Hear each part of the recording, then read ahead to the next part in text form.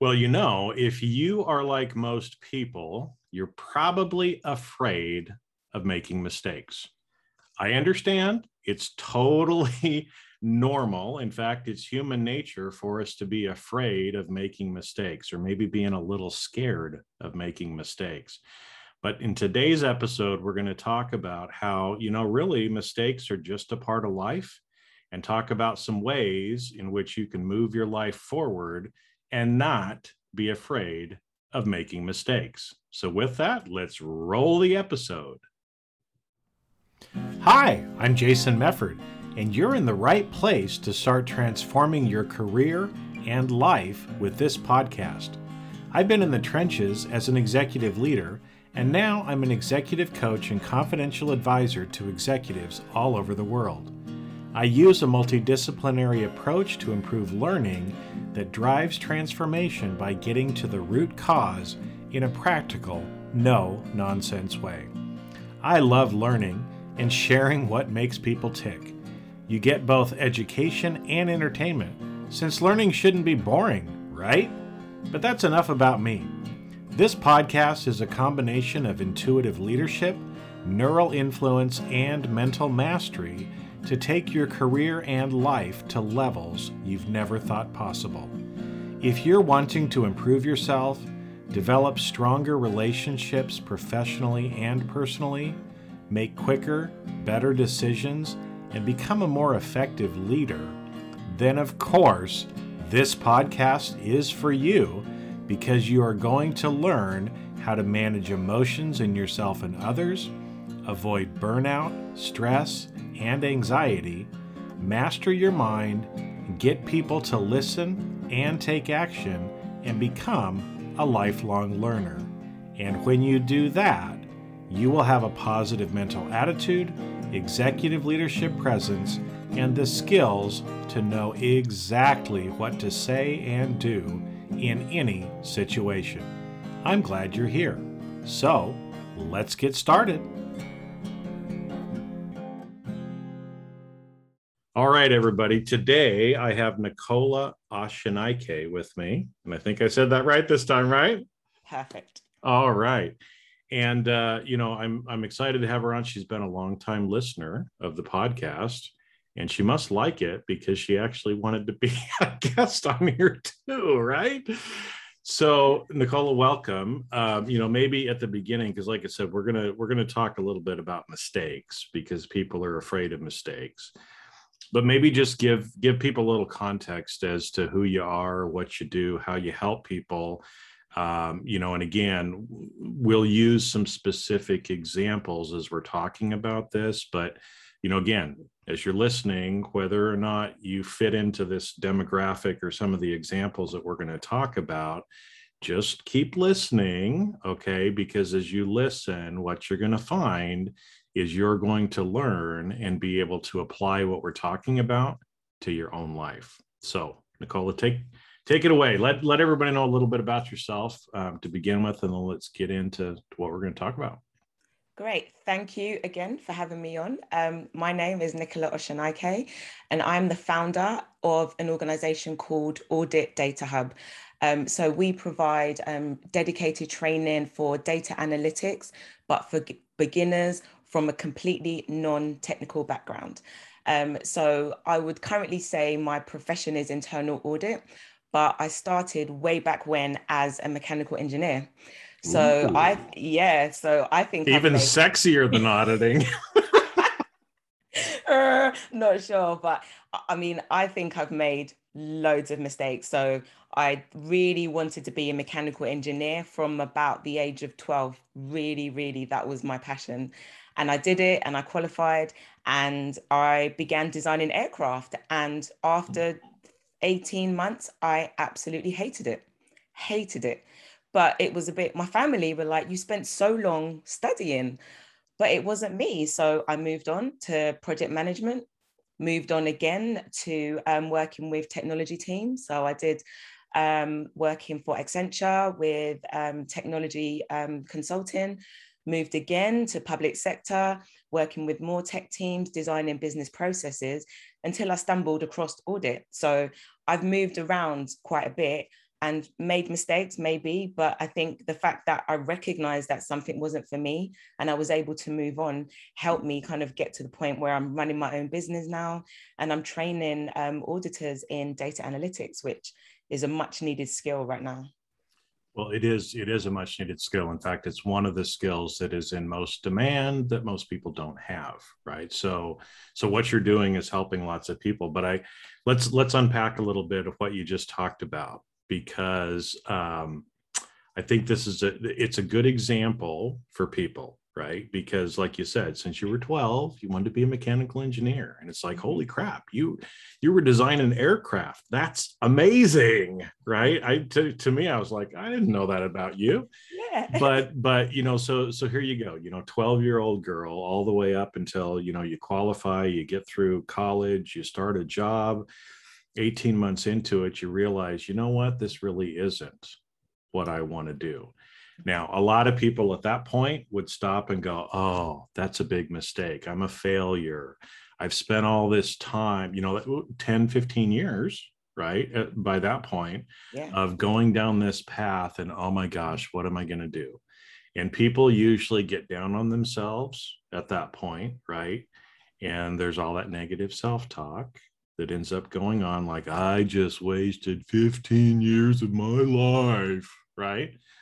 But you took a different approach, right? And so let's talk about that, because you didn't even land where you are now the first time you changed, right? Right. But I think now you're saying it, it didn't feel fearful to me. I think in my mind, the stress of being in an uncomfortable situation far outweighed the risk of messing it up. So I think I weighed it up like that. So I can either be miserable and not risk failure, or take a chance and hopefully it's better than where I am. And I just think from my mindset, I always feel that it's better to take a chance that something could get better, rather than sticking with the status quo that just doesn't work for you. So I think I didn't feel like it was failure. It didn't feel fearful at the time.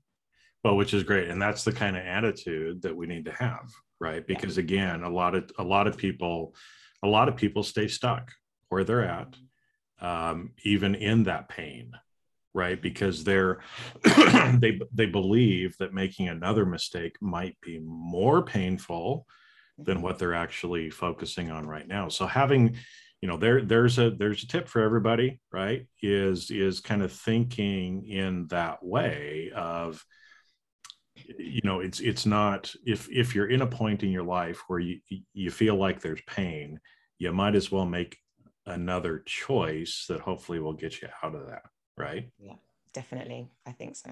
Now, the other thing, and I think what it kind of shows in your career too, is, I think it was Steve Jobs' Stanford commencement speech, where he said, as you go through life, you can never really connect the dots until you turn around and look backwards. And then what seems like a random path in life, you look back and see that those dots actually line up.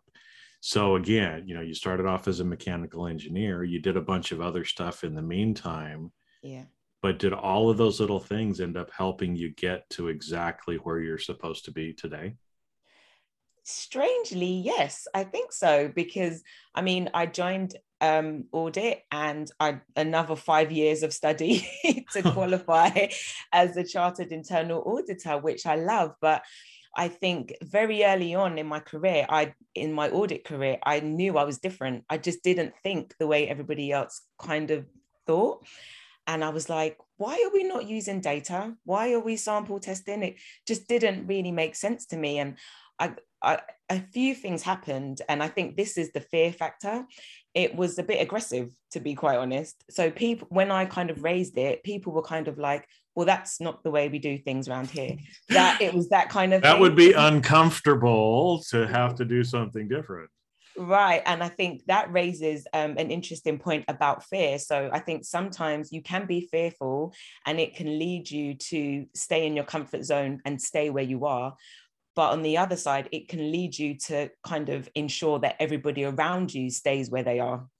And that was essentially where it gets dangerous, because you're fearful of change, you're stifling everybody else around you. And I kind of started to feel a little bit like that, hence I kind of moved on. But I think that is the challenge with especially the business environment changing as fast as it's changing. There are a lot of people that are scared of the change. So instead of maybe going, well, I'm going to embrace it a little, I may not get it right first time, but I'm going to at least let it in, they're stopping everybody around them from embracing it because they're fearful of what's going to happen if change occurs. So I definitely did see the aggressive side of what fear can do. Well, and it's interesting because, you know, you bring up a great point that it holds others around you back, but it also holds you back, right? And you made a very interesting comment that I want to touch on, because a lot of people feel the same way you did, right? So you said, you know, I get in here and I realized I'm a little different. And I was asking some questions, you know, and the people around me are like, well, why would you want to change? Why would you want to do anything different, right? This is the way we've done it for 50 years. Why not, right? I mean, that's like people, and I'm sure there were people like this, you know, when Einstein came out with the theory of relativity, they were probably like, why would we want to do that? We've been doing Newtonian physics for 400 years. Why would we want to change? Because we figured out a better way to do it. You know, it kind of seems like common sense, but I, you know, a lot of people that I talk to feel exactly like you did, right? I'm a little different. And at that point, you kind of had the choice, right? You could decide to just do what everybody else was telling you and kind of move yourself back into what they expected, which was not who you are. Or you could choose to just be yourself and do things different. Right? And you chose to do things different, right? But that has taken quite a few years of confidence building, I would say. So I think now I've grown, I'm on the other side, and I see the benefit of being different. But I think when you're in that situation and you see you're different and you're calling things out and everybody's saying you're crazy, I think it is very easy just to go back in the box. But now I see the world differently, and I think the world needs different. The world needs change, and I'm quite proud to be completely different. So I'm embracing being different now. Well, and that's good. That's one of the reasons why I like you so much too, right? And you're smiling, you're laughing, right? I mean, people there listening to this are probably, you know, unless you're watching the video, you can't see it, but she's got a big smile on her face, right? And you know, myself as somebody who people kind of has seen as crazy and different for a lot of years, you know, what you brought up there about the confidence is an important thing, right? Because it scares people because they don't know. But the problem is you're not going to know until you actually try it, right? But again, you can decide to just go along and fit the mold of what other people expect you to be, or you can be yourself. Now, I'm guessing, so again, you know, as you were kind of talking about your career path, I could see the dots lining up as you were talking about it. What do you think would have happened if you came into audit and you had all these ideas? You know, why aren't we using data? You're bringing all these things up to people. And what do you think would have happened if you would have listened to everybody else and just conformed to what the expectations were? I just think maybe the person I am, it just wouldn't, I'm just not a very good conformer, I think. But I think I've, you know, maybe when I was younger, I would have been a bit more stubborn, but I've now seen you can be a non-conformer in a very professional manner. So there are more than one ways to skin a cat, put it that way. So I think now I am trying to be much braver, and I'm trying to use my voice to kind of call things out more. And I don't feel afraid to do that. So I'm kind of, you know, in the audit world, I'm sure you know, we've been talking about data analytics. I think I went back to about 30 years. Probably about right. About right. Mm-hmm. Right. And then I'm a bit like, well, clearly just telling everybody that we need to embrace data analytics has not worked.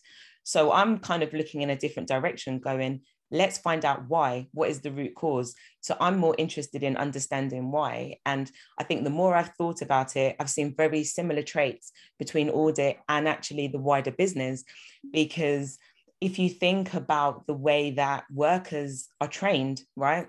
We are process driven. We learn how to do steps. Even with IT systems, we learn how to press the buttons in the right order, and that's very comfortable. We're moving into a world where there is no precedent. There's nothing to compare the problems that you're facing, because we're facing them for the first time. So a lot of those very traditional mindsets and decision-making processes are just not working. So we have to move to something else. But there's a massive cohort of people that are fearful that this different is going to make them redundant, essentially, and they're stifling change. But I'm kind of like, it's a bit of a false economy, because you're just kind of shooting yourself in the foot, really. So I think it's coming. Well, it's coming. That's why, I use terms like, Dylan's, the times, they are changing.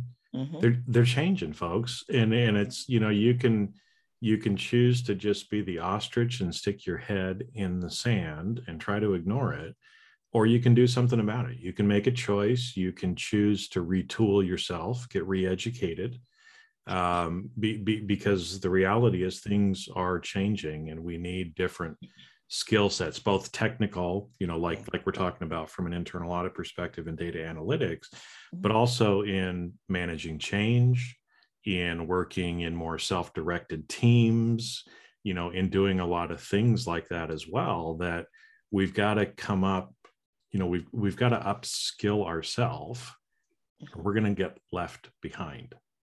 And, again, there's a lot of people, though, that until the pain gets bad enough, they just don't want to change, right?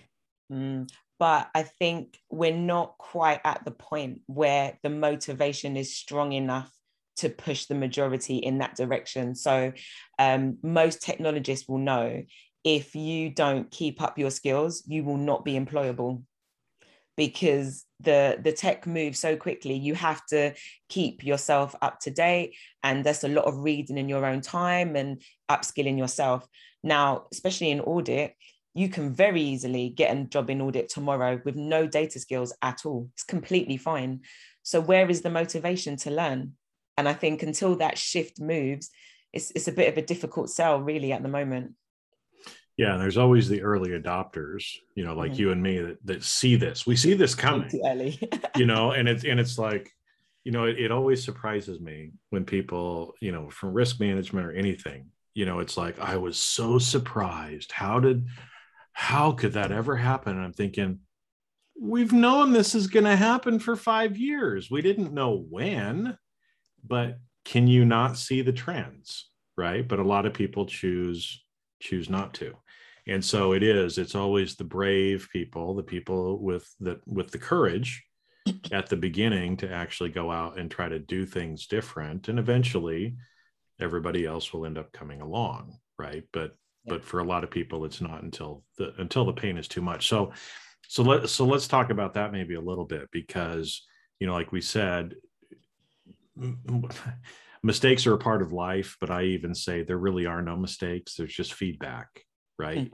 Because everything that you do gets you closer to where you need to be. Sometimes those things don't work out the way we thought they were going to, like, your career. You're not designing airplanes anymore, unless you do that for fun on the side. I don't know. You might have a hobby, but no, not anymore.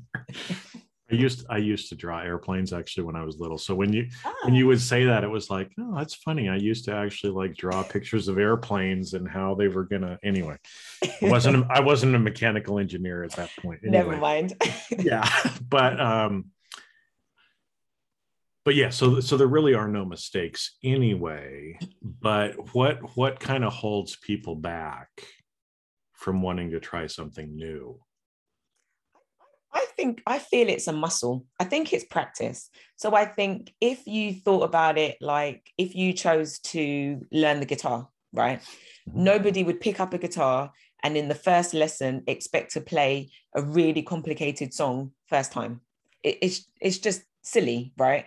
So I think people look at that kind of thing, and mistakes are acceptable, but they look at the workplace and learning skills and trying new things in a corporate sense, and it's suddenly unacceptable to make a mistake.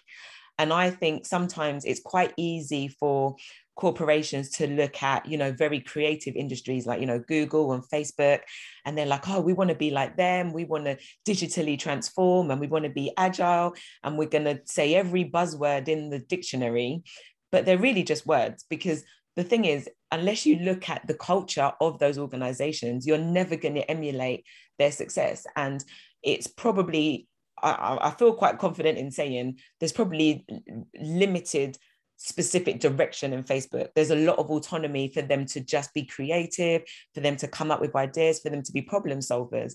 Now, if you have an organization that is very dictatorial, you've got a lot of rules and procedures, audit is very procedural driven, it's very unreasonable to expect that entire cohort to suddenly be creative. Data is creative, and we're just expecting all of these very process-driven people to suddenly be creative and look at data and make sense of it. And it's a completely different muscle.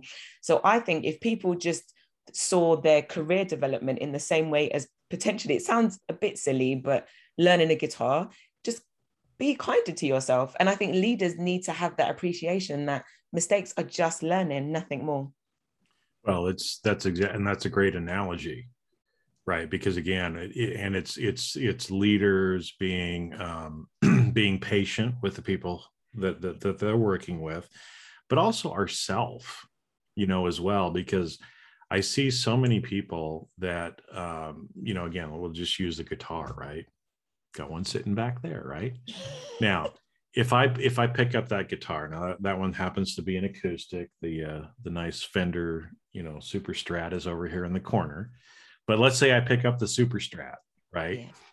Yeah. And the first time I pick it up, I expect to be able to do an Eddie Van Halen riff. It ain't going to happen, right?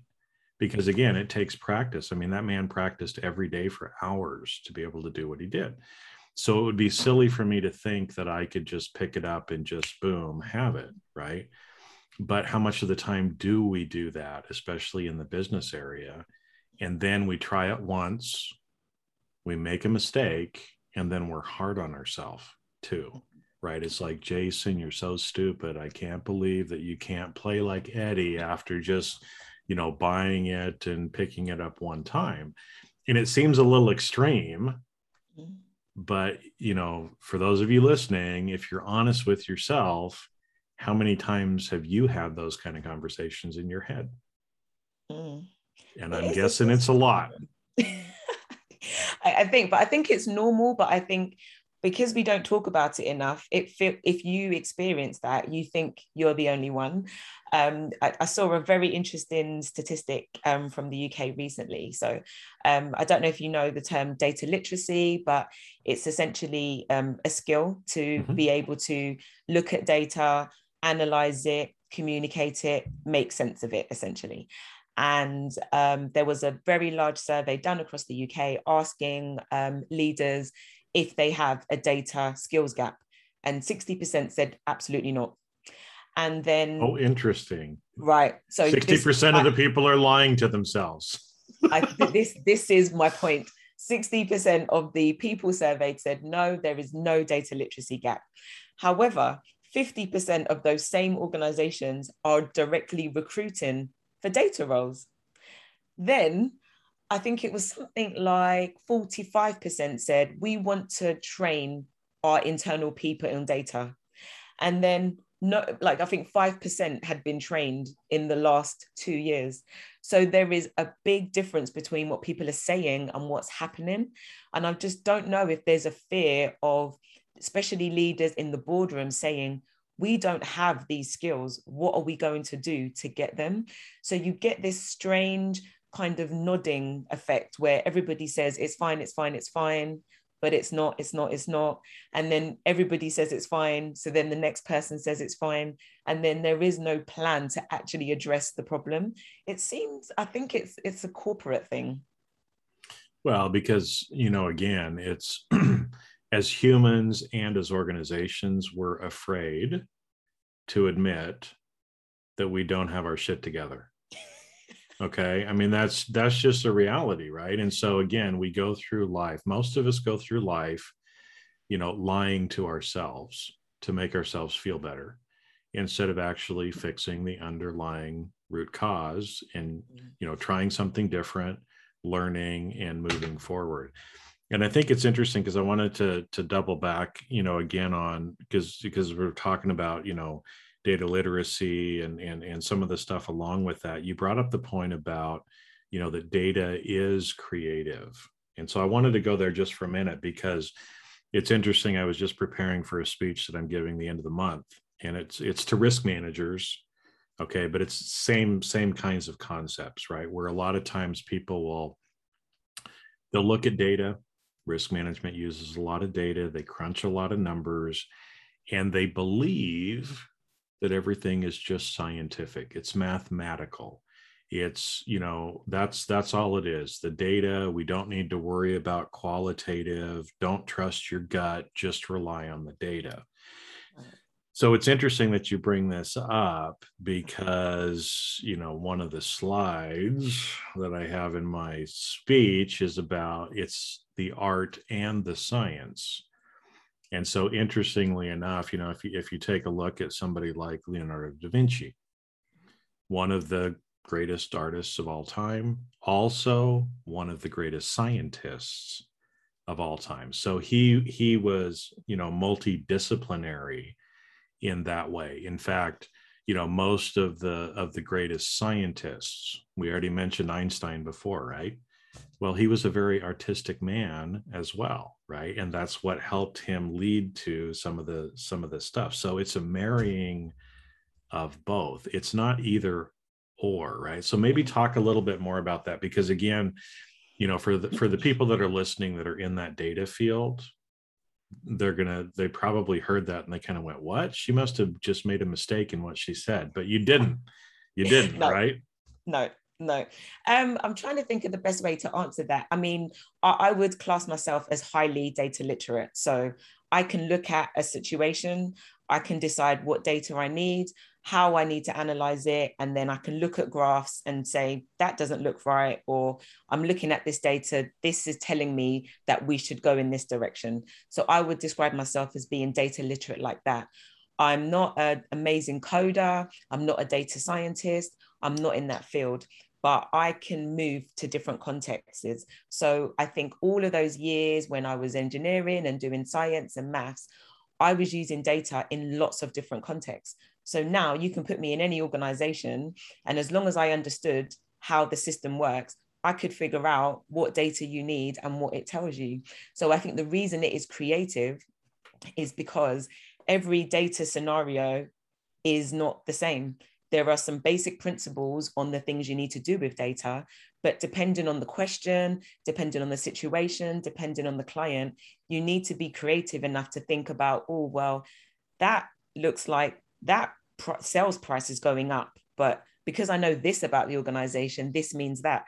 And I think that's the creative element. It's looking at the raw numbers and then making it applicable to what's actually going on the ground in terms of business and in terms of decision making. And I mean, if you do any research in terms of what a lot of businesses are looking for now, I mean, the most common roles are data scientists. However, data scientists are not always great at context switching.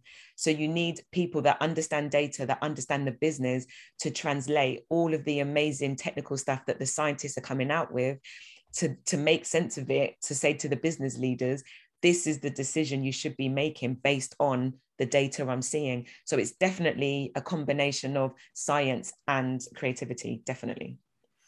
Well, that's why you put some terms out in there that I want to kind of stop and just go into a little bit, okay? Because, and again, this is relevant for everybody. Okay, this is not specifically about data, but these are again some of the trends that we're seeing that you need to start embracing if you want to be relevant in the future, right? And so earlier on, you talked about how we're taught how to do things in processes. Right? Step A, step B, step C, step D, right? And in fact, when I was in college, it was interesting because I actually had some professors, right? They would teach A, B, C, D process methodology. On the test, that's not how they tested. They tested D, C, B, A to see if you actually understood and fully grasped the concept, right? And so again, there's so many people now that are taught processes, do A, then B, then C, then D.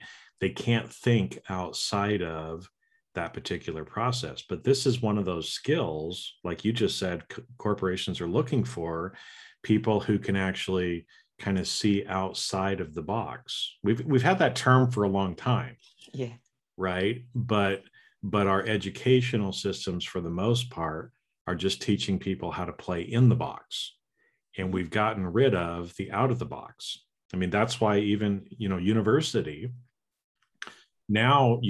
is just a trade school. It's like going to school to learn how to be a plumber, and all you know how to do is plumbing, right? In the old days, it was liberal arts education, right? If you're a scientist, why do you need to read the Greek and Roman classics?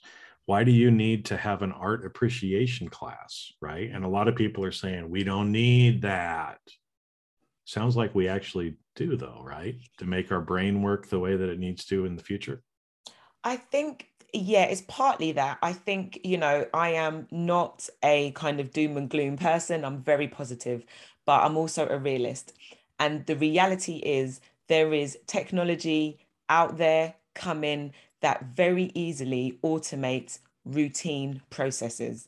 And I think the problem is a lot of us have kind of looked at this, and it's very easy to go, this is nothing to do with me. My profession is so complicated, it could never be automated. But that's just not true, right? And I think what's going to essentially happen is step by step, very routine, repetitive processes will be automated. And what is left is the complex problem solving. Now, if you're presented with a complex problem, by its very nature, you probably haven't seen something very similar to it before. So it requires creativity, diversity in the team to think of a solution, right?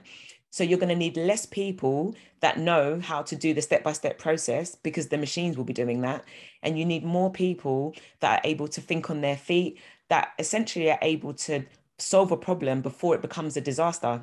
And I think organizations are struggling with that shift because I think for them, it's, very big organizations are very slow to change. They're very hierarchical, people at the top are very comfortable. There's an order of things, and they enjoy kind of giving out instructions and people following.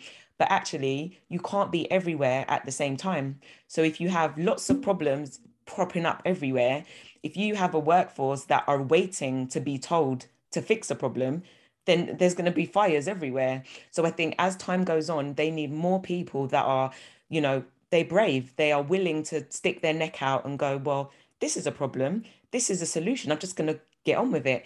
And that's how very nimble companies move so fast. So if you look, take audit for an example. Internal auditors feel we are the only ones.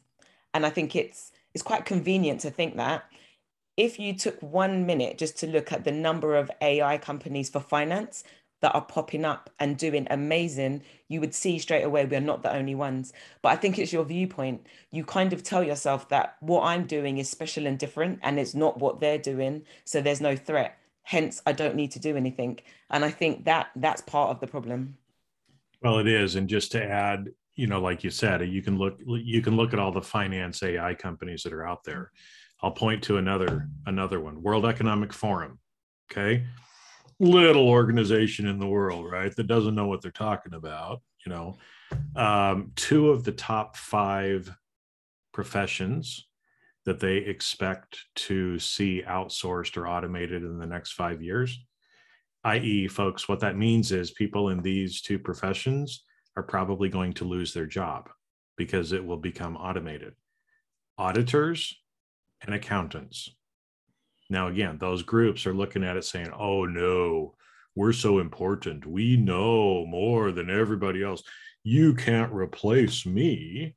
Well, if what you're doing mainly is automated routine tasks that don't require complex problem solving, you're going to get outsourced to a computer. Just a And fact of life. actually, worse than that, what I see actually will happen is you'll get a group that are very kind of decisive that they're not going to shift, and the tech will go around them. Well, we've seen that already. Yeah. We've seen that with these specific groups that we're talking about in corporations. They refuse to change. So the organization creates other departments to do what they need them to do that they're unwilling to do. So they're already being worked around right now. And then they're like, how come people are taking our work from us? Because you're not doing the real work, right? Is the sad story for people. It is sad, but I think there's amazing opportunity, because I think if you're able to see that for the reality it is, you can maneuver yourself, you can build the skills, and you can make yourself valuable in a different way. But it takes recognition and then movement. So I think there's two things that need to happen in tandem for it to be a success. I mean, the reality is these AI companies for finance would not be as successful if the demand wasn't there. And once they're done there, they'll start moving into other areas. It's just a matter of time. And I think back to, I wasn't alive, to be honest, but when computers were first introduced, I can imagine there was some of us were kind of around. But I think it was possibly the same, right? People were like, I'm not using computers, I'm using a typewriter, but they came anyway. So yeah, you can't stop it. I mean, you can choose to be the ostrich again and stick your head in the ground, but it ain't going to happen.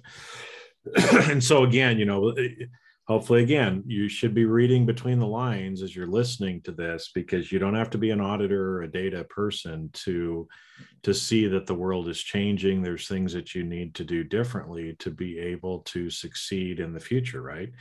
Again, we've talked about, we've gotten so used to process methodologies, but you can't just rely on knowing the processes. You have to learn and have some of these complex problem solving skills. Because the future is going to look a little different than it has before. Now, a lot of the things may be similar, and we should be able to analogize to some historical events that were similar and probably learn from that.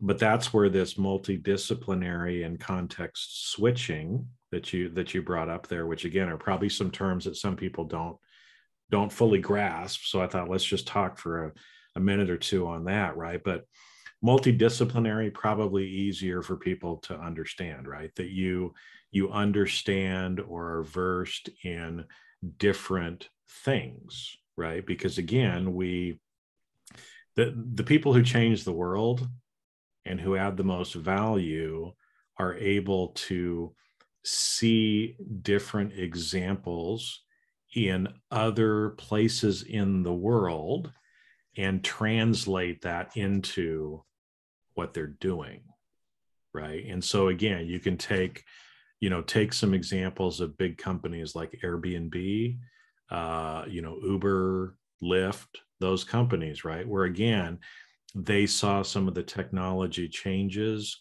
some of the abilities to provide something that was already being delivered like that in those other industries, and say, hold it, we can do the same thing, right? Why do you have to, go to Marriott or Hilton to get a hotel room? What if we can set up an app for that and bypass those companies? Would it work? Well, it kind of works over here, so let's try it here.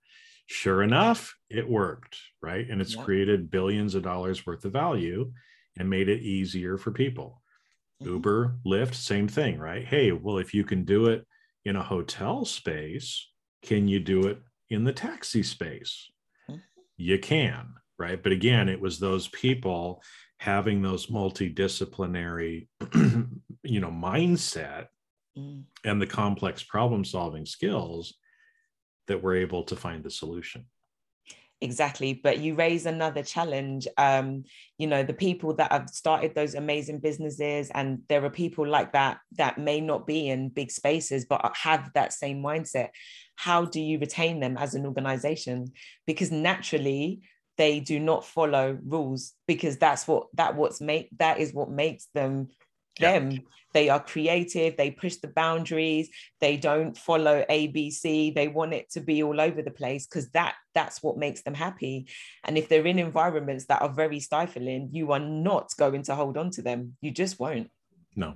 And you see that time and time again, because I've worked enough with startup tech companies that usually the people who found them, or the initial people that get it started, once it becomes corporified, right? Yeah. Meaning, hey, you go public, and all of a sudden now you've got to follow all these rules, and you bring in all the stodginess of corporations. Usually they end up getting ousted because they don't conform. And so then they go off and they start a new company, right? And just keep going, because again, that doesn't fit who they are, like we talked about at the beginning with you, right? So instead of conforming to the corporates, they just go start something new. And it's interesting because, Elon Musk is one of those people. Now, the only reason he hasn't been kicked out is he has never given up control. Right.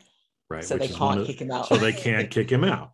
And I remember hearing him on an interview one time, because people were giving him grief about, Tesla, it doesn't have very good corporate governance. You need to get better corporate governance. And we want to, put all these little safeguards around you so you can't do some crazy stuff, And he looked at him and he's like, well, you know what? I'm not going to do it. And if you want a company that has really good corporate governance on paper, I think Ford Motor Company does. Why don't you go invest in them instead? Right. But market is showing, Tesla is one of the most valuable companies in the world, doing it his own way, doing it creatively, using some of these, multidisciplinary, complex problem solving skills that we've been talking about. So I think there's room for both, Jason, to be honest. I think there is room, because I think as an auditor by trade, I am all for corporate governance, but I think there's a good balance to be struck. But the only thing I did want to say is, I just think this whole concept is relevant to absolutely everybody. If you're a florist, if you work in HR, if you work in procurement, I think the reality is, for you to make better decisions, you need a slightly different skill set. You need data to start with, but then you need to be able to understand what to do with it, and then how to make decisions. So I think there's going to be a shift in all walks of life in terms of business, not just the corporates, because the environment is so competitive. You need an edge to be able to compete. So, even florists or different kinds of stores, look at the ones that have gone bust because they refuse to go digital. Well, they're now no longer. So this is what, and I think this is the reality of what happens when you are slow. But I think, it does happen, but people just don't believe it will be them. Hence, they just stay in their comfort zone. Yeah. And so to kind of end and wrap up kind of where we started, again, is it's like, but so many people are afraid of making a mistake, of doing something different, of allowing themselves to actually be themselves, right? Because again, it's you add a lot more value to this world, and you will be a lot happier if you just embrace who you are and be who you are, right? And so, I'll go back to a couple of examples. We talked about Elon Musk. Now, I think he's on the autistic scale at some point, right? To where a lot of people would say, oh, well, he just doesn't have what it takes. Well, because he sees the world differently and he embraces who he is that way. Yeah, he can be a pain in the butt to work with. I've heard some horror stories. Okay. So I'm not endorsing that side of it, but because he's who he is, and he embraces that, he sees the world differently than other people. Temple Grandin is another one who, autistic person, but that woman has done some amazing stuff in life because she sees the world differently and embraces who she is, and part of her life now is, look, There's all these other people that are a little bit different, that don't fit in the mold, but it doesn't mean that we're not valuable, right? We add a tremendous amount of value by seeing things in a different way. And I think that's kind of what we've been saying here too. And the fact that, you know what, look, you don't know until you try something. And okay, maybe it didn't, work out the way you were expecting it to. You're not going to die. Right. No. I mean, most every decision that we have in life doesn't lead to death. Yeah. So what is there really to be afraid of anyway? Regret. Regret. I think that's more scary than failure personally, but Me too. Which is probably why we operate the way that we do. Yeah. And it's, again, maybe you're sitting there listening to this going, oh, I want to do some of this. I want to be a little braver, have a little bit more courage in my life. Right. Well, try it, do something, right? You're going to start getting evidence.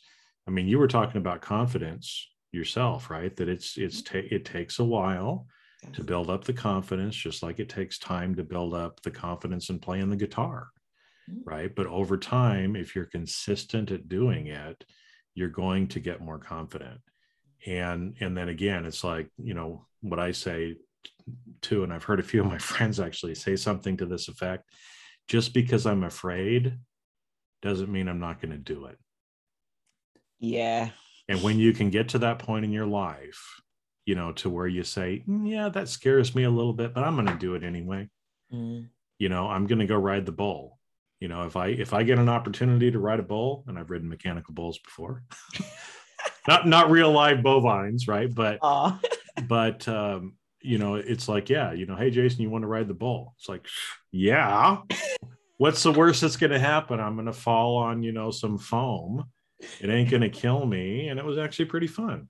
Right? Or you'll regret not trying it because regret not trying it.